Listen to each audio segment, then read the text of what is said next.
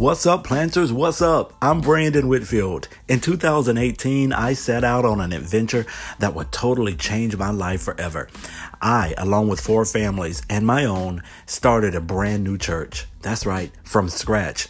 We had some good times, like the time we received over 300 people at our very first worship service. And we had some bad times, like that time our music equipment wouldn't play right before a worship set. Yeah, that was embarrassing. I did take notes along the way, though, and I'm ready to share it all with you. So if you're a church planter, a potential church planter, or you're interested in planting a church, you've come to the right place for all of your information that you need in order to get a good jump start. So sit back, relax, enjoy. You are listening to Planters.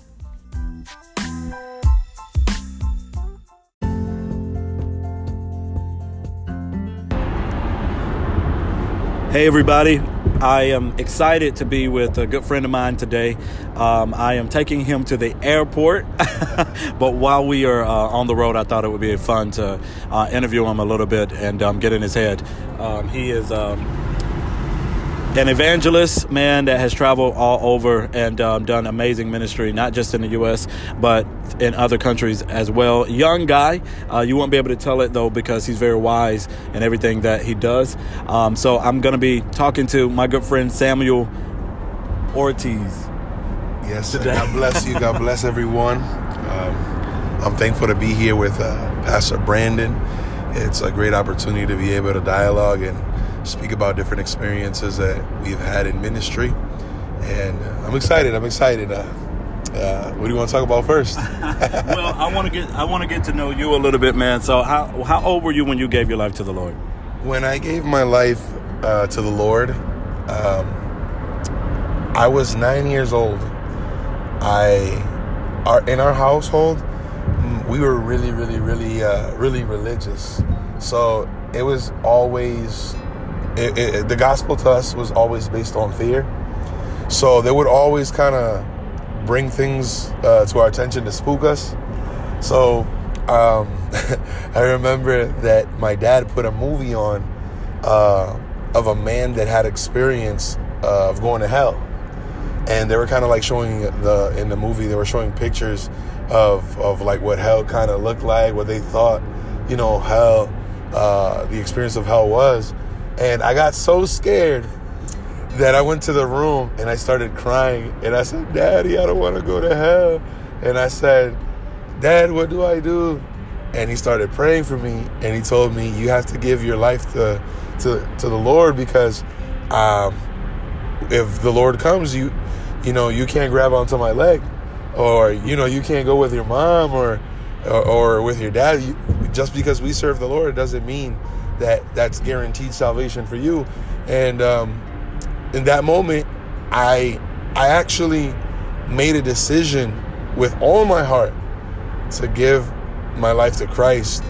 And even though, I was ignorant, I was just 9 years old, from that moment on, something happened in my life that really opened up my eyes to understand certain things that were happening spiritually. And after that, it was at 12 years old where I was baptized in water, and then a couple days later I was baptized in the Spirit with speaking in tongues at 12 years old. And then after that, that's when at 14 years old, I preached in my city for the first time. Wow, that's crazy. It reminds me a lot about myself, because I was raised in a heavy, Pentecostal household. And so when you talk about being afraid, I saw some stuff that, scared me to salvation. So I know all about that, dude. And I want to get that movie. What was the name of that movie? It was called, in Spanish, it was called Subasta de un Alma. Oh, so it's a Spanish movie. So I can't. Yeah. Oh, okay. It's called. They were actually auctioning off a life. Yeah, and the devil came and offered the soul, everything, the riches of the world, all the sin in the world, and then after the man accepted to take everything the devil offered him, he was like, now I'm going to show you what I really have to offer you, and he showed him hell. That's okay. I think I'm gonna pass on that movie. I think I'm gonna pass on that one. You know, now I feel like I need to go watch a Disney movie to clean up my head a little bit. But so, dude, you gave your life to the Lord at 9 years old, and you preached your first sermon at 14. Yes, my first sermon out of the church. My first sermon was actually I was 13, but out of my church, like started preaching out. It was at 14 years old. And I assume doors just started opening for you after that, right? Yeah, I actually got into a 7-day fast at 14 years old. 14 years old on a 7-day fast. No Lunchables for 14 days. And it was so supernatural that I went to the service and I couldn't even preach.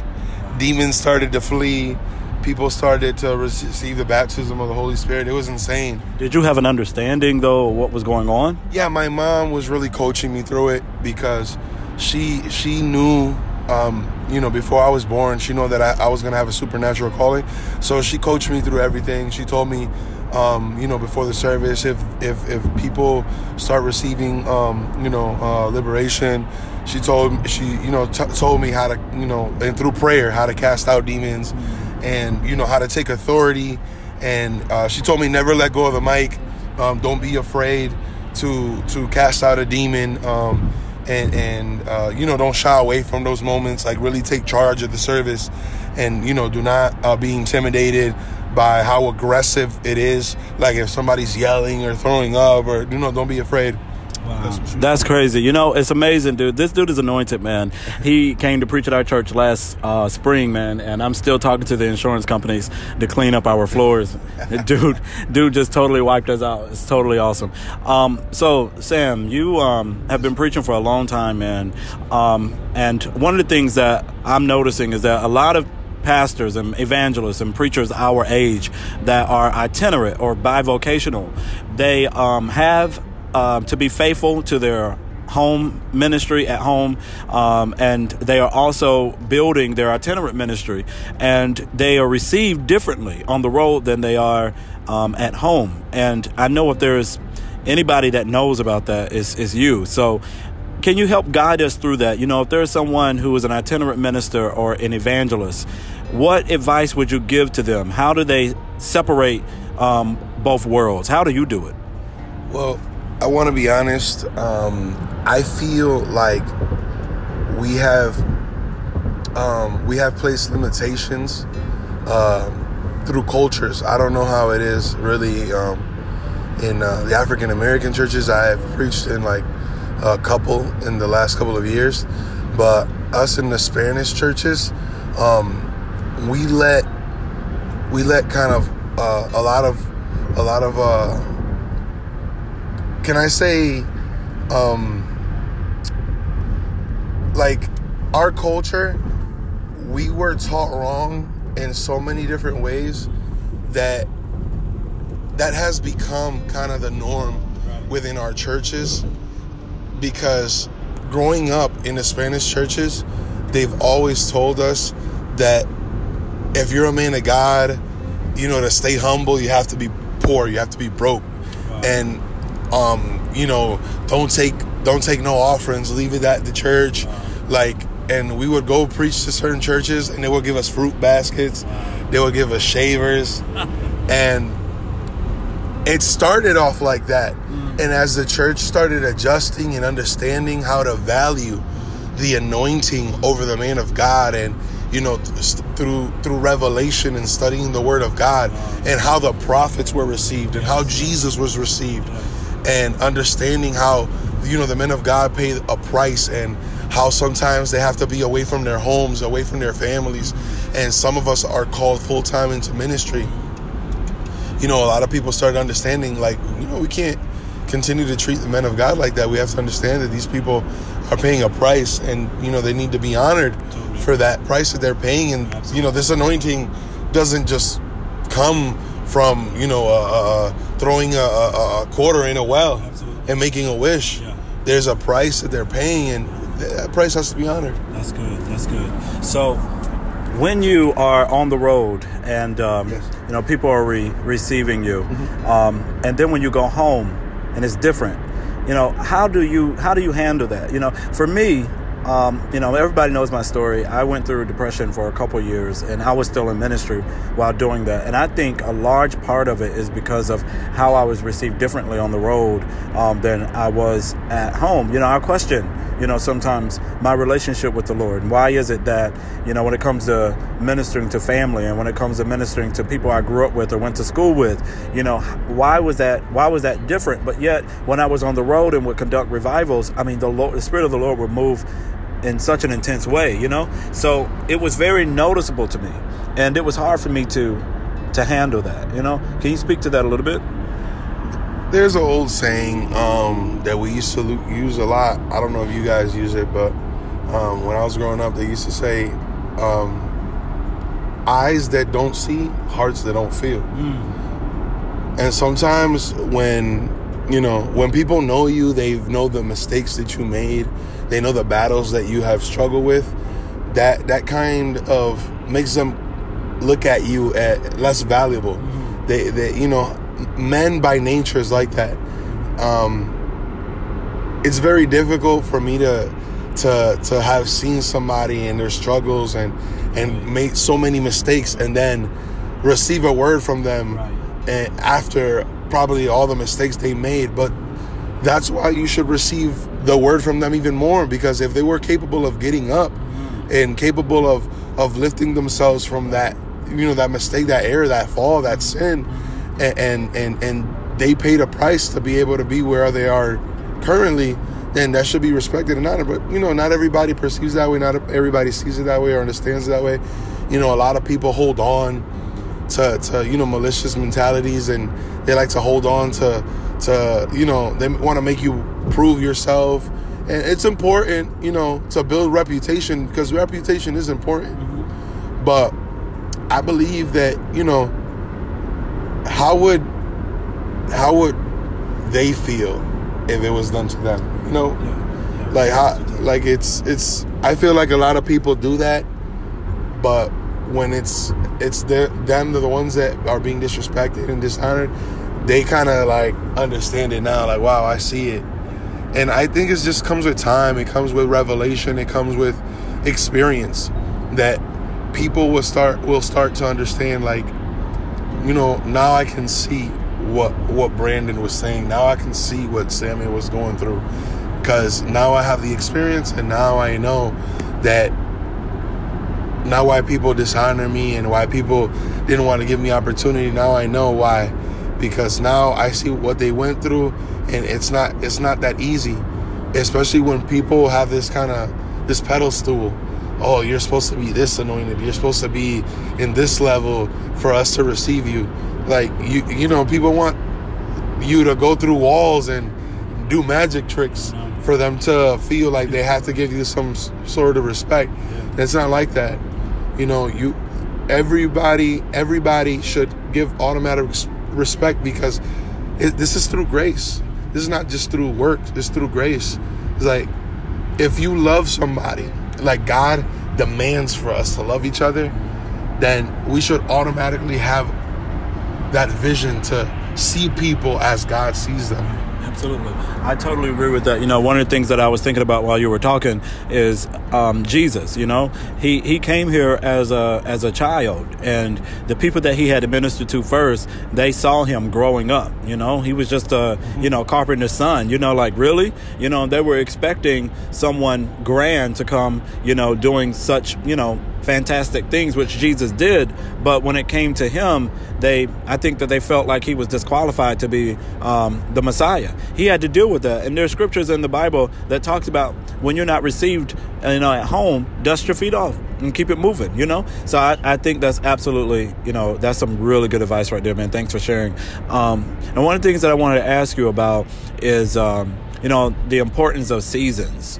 What I'm seeing, especially in the church planting world, is, people are called. There's no doubt about that. They have a calling on their life, but they don't wait for the right season to move, and I know that has happened, in my life before. And I'm sure, you've been preaching now for, almost 15 or so years. I'm sure that there have been times that you have made decisions to do things out of season, and you had to reap the repercussions of that. So speak to that a little bit for us. If there's millennials that are listening, there are, people who are feeling as if they are called to do certain things. How important is it to wait for our right season? It's very important to wait for the right season. I myself had made a lot of mistakes on making decisions out of season, and it's cost me time, tears. It's cost me energy, money, and I'm thankful. I can't say that I regret it, because in part I don't regret it, because I learned so much how to listen to God in different levels. And that's something that is also necessary. There's certain seasons where God will speak to your heart, and you'll feel a strong conviction. And sometimes God will speak to you in other ways. God will speak through you through people. God will speak through you through probably your family members. And what I have learned is do not kind of like, I want to say, it's hard because I'm thinking it in Spanish. I want to say it in English, but you kind of don't dismiss the possibilities of God trying to speak through you through something that you're not accustomed to. Because you can make a mistake to dismiss it, and you're like, oh, that wasn't of God because it wasn't what I'm accustomed to. God can speak to you through anybody and through anything. Because sometimes if you're not connected to God in that season, and you're just led by emotions, you can literally hear your heart speaking through any little thing. Yeah, that's true. Because when your heart is speaking, you'll hear what you want to hear, but when God is speaking, it'll rub you the wrong way. Yeah, so it's not enough to just stretch your faith. You got to stretch your ear too. Yes, I like that. And I've understood it because, my God, and I'll give you this experience that I had. I went and I moved to go help out my old pastor to Fort Wayne, Indiana. And I was saying, God, I know this is that this is you, but in my heart I didn't feel like it was really what I should have done. But I was with the mentality that hey, if it's not of God, I'll just come back home. And I was like, I'm gonna take a risk. I've always been a risk taker. If it doesn't work out, I'll go back home. I got in my car. I drove 18 hours. And every day I was there, I asked God, like, why am I here? Like, what am I doing here? Like, everybody that was there had their families, and I was there by myself. I didn't have nothing that I really wanted to do. I was making mistakes. I was, hanging around with people that were not even in the same level that I was in mentally, emotionally, spiritually. Everybody was just like, man, you are such a great person. God uses you. But this is what I want to get to, and also connected to the first question. You have to be careful also of people celebrating you in the sense of boosting your ego, where you're no longer accessible to the Spirit of God.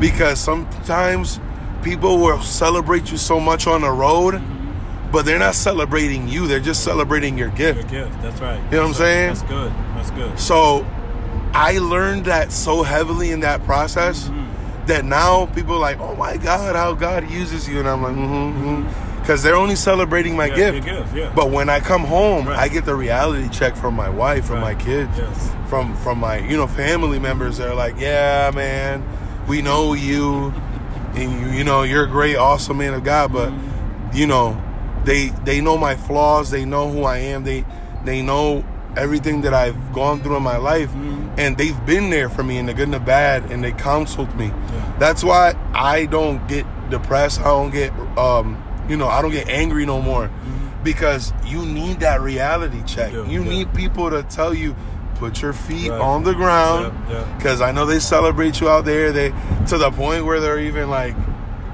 they're trying to celebrate you like what happened to Paul. Where they were trying to say, "Oh my God, it's God amongst men." Right.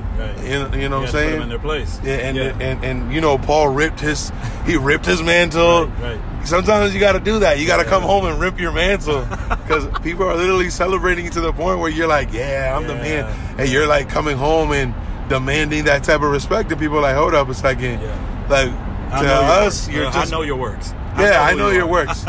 But it's not that they don't care. It's not that they don't know that you're anointed. Some people are haters, genuinely. Some people don't really care about you.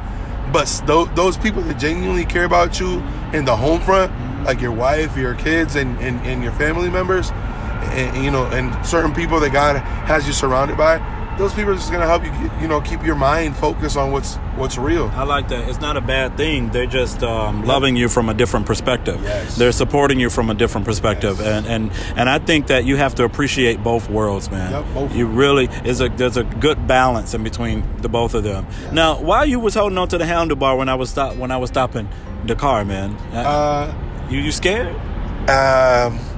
I struggle with certain phobias and fears. Okay, so what you trying to say? I can't drive? No, it's I kind of have this Stockholm syndrome going. Like I'm hostage to fears of dying in a car. Have you been in a car accident before? Yes. Oh, okay. That explains that. Yes. That explains that. So I'm glad you brought up, when you go home and you have to, rent your mantle, because, you guys who are listening, you don't know, but Michelle's in the car with us.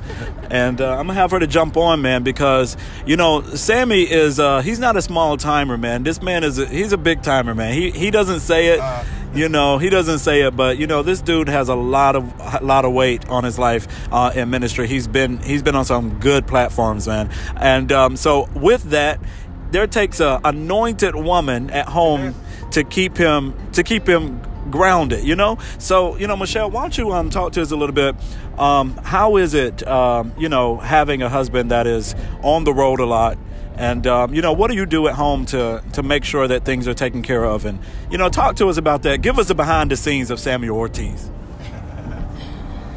Hello, everybody. So, yes, it is not easy being a ministry wife. I say it that way because ministry becomes such a big thing in our lives, in a sense where not only are we taking care of our own personal lives, like now we have people that are looking onto us for as an example or things like that.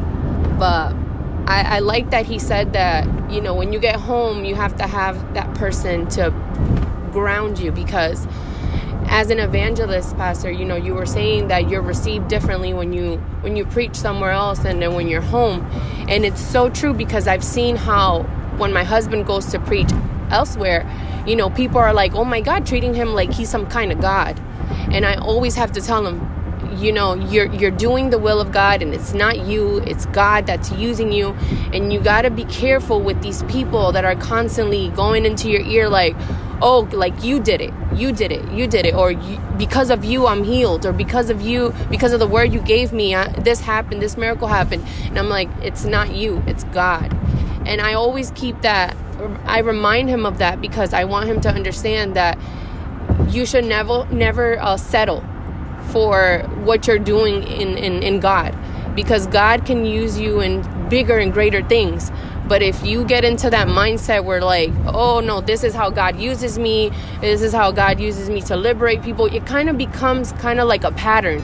You already know what to say to people. You already know what to say to make them cry. You already know what to say to make them laugh. And it's not necessarily now God that's using you. You're using your own, ways to do things. So as a wife, you have to keep your husband, if you have an evangelist, a pastor, grounded, so that he knows. So that's one of my biggest roles in my marriage, to understand that I have to be that person for him. When he's away, you know, I'm home, you know, praying like, God, please, you know, he's gonna go and liberate, and he's gonna do all these things, but like I need your angels to protect him. Like I need you to be with him, because the battle begins once you're off that altar. Like someone said to me, oh, now I know why you're so in love with my husband, you know. And at that time it was a friend of ours, and I said, why is that? Oh, because of how he preaches. And I looked at him and I said, you're wrong. Because the true test is not me loving him when he's on the altar. It's me loving him when he's off the altar, because you guys see a man of God. I see the man, you know, and nobody knows him more intimately than I do, because I know his struggles, I know his flaws, I know everything that, you know, I'm the one that has to deal with him saying like, I'm not going to preach anymore. I don't want to do this anymore. And I have to be like, no, babe, you know, you're called for greater things. You're called to do this and you're doing that. Once, you know, I'm not this big timer preacher or whatever. I'm not traveling or anything like that, you know, to bring the word to any, you know, like my husband does. And someone told me, everyone keeps asking me in the church, what is it that you do? And it got very intimidating, Pastor, when I married Sam, because everybody was looking on to me to see what I was going to do, when I was simply there to, one, support my husband, and whatever he needed, I'm going to be there.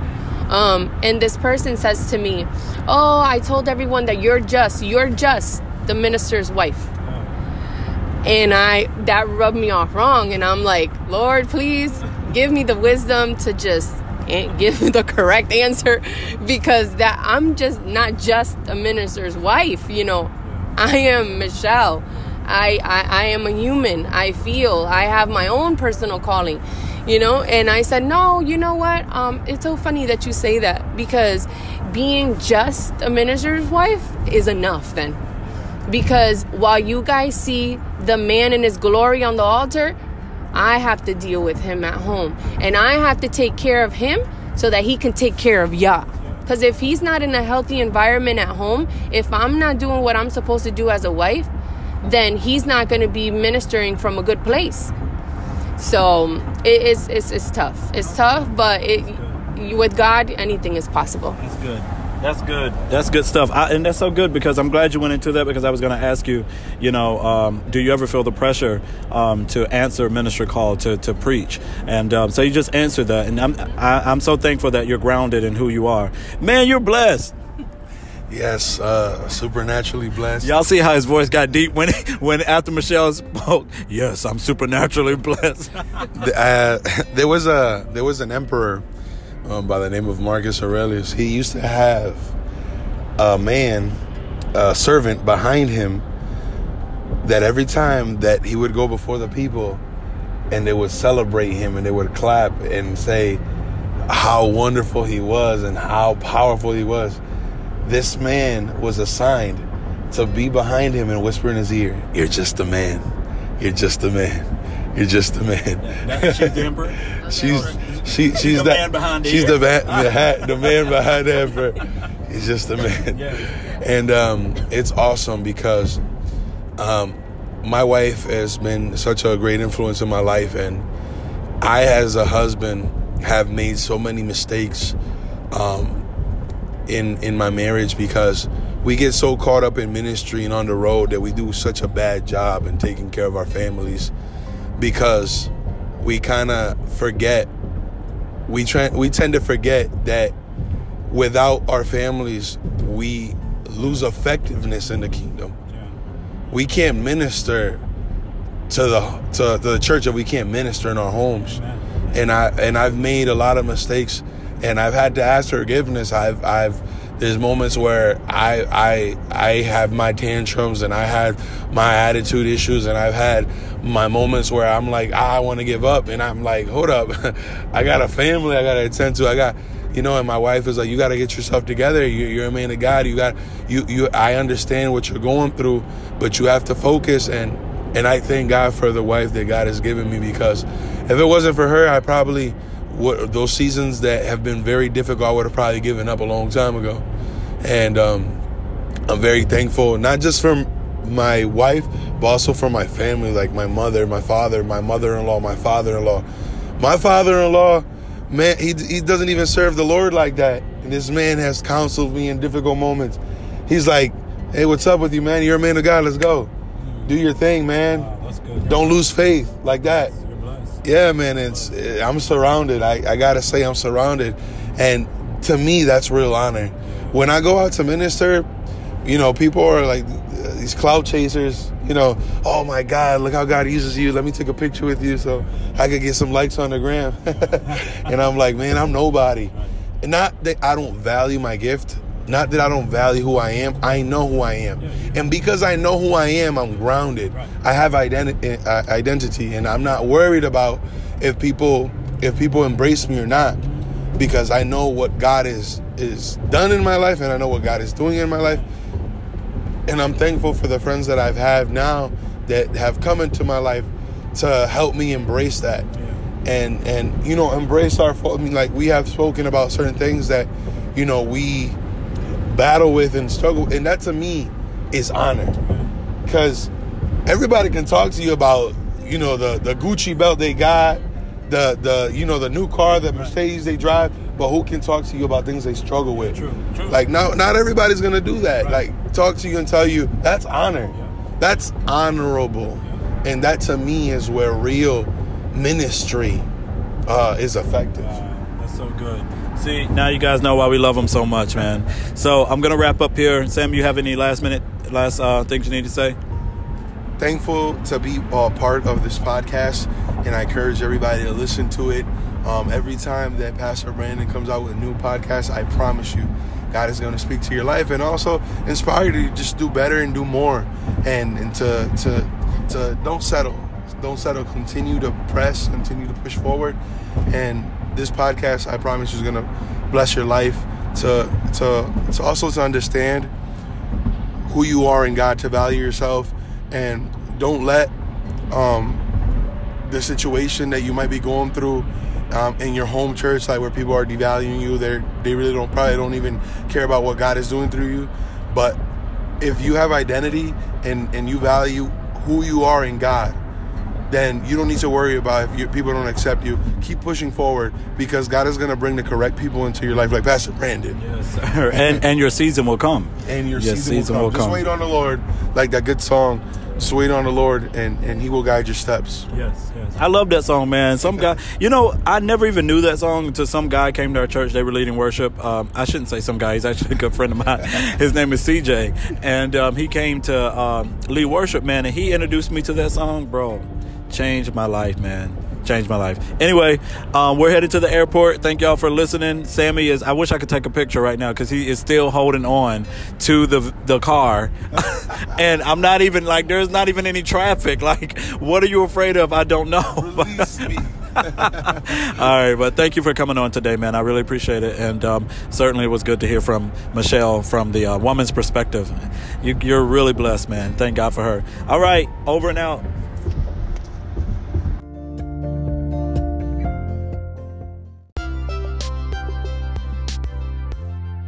Wow, that was so good. I hope you enjoyed today's podcast. I sure did. Be sure to stay up to date with Planters Podcast by subscribing right now. Don't keep all the goodness to yourself. Spread the word with a friend so we can all connect, grow, and go. And remember, if you're interested in one-on-one church plant consulting and coaching, it's available. All you have to do is visit our website at theriverdanbury.org. Click on Planters and submit your request. It's just that easy. Until next time, may your seed find its ground.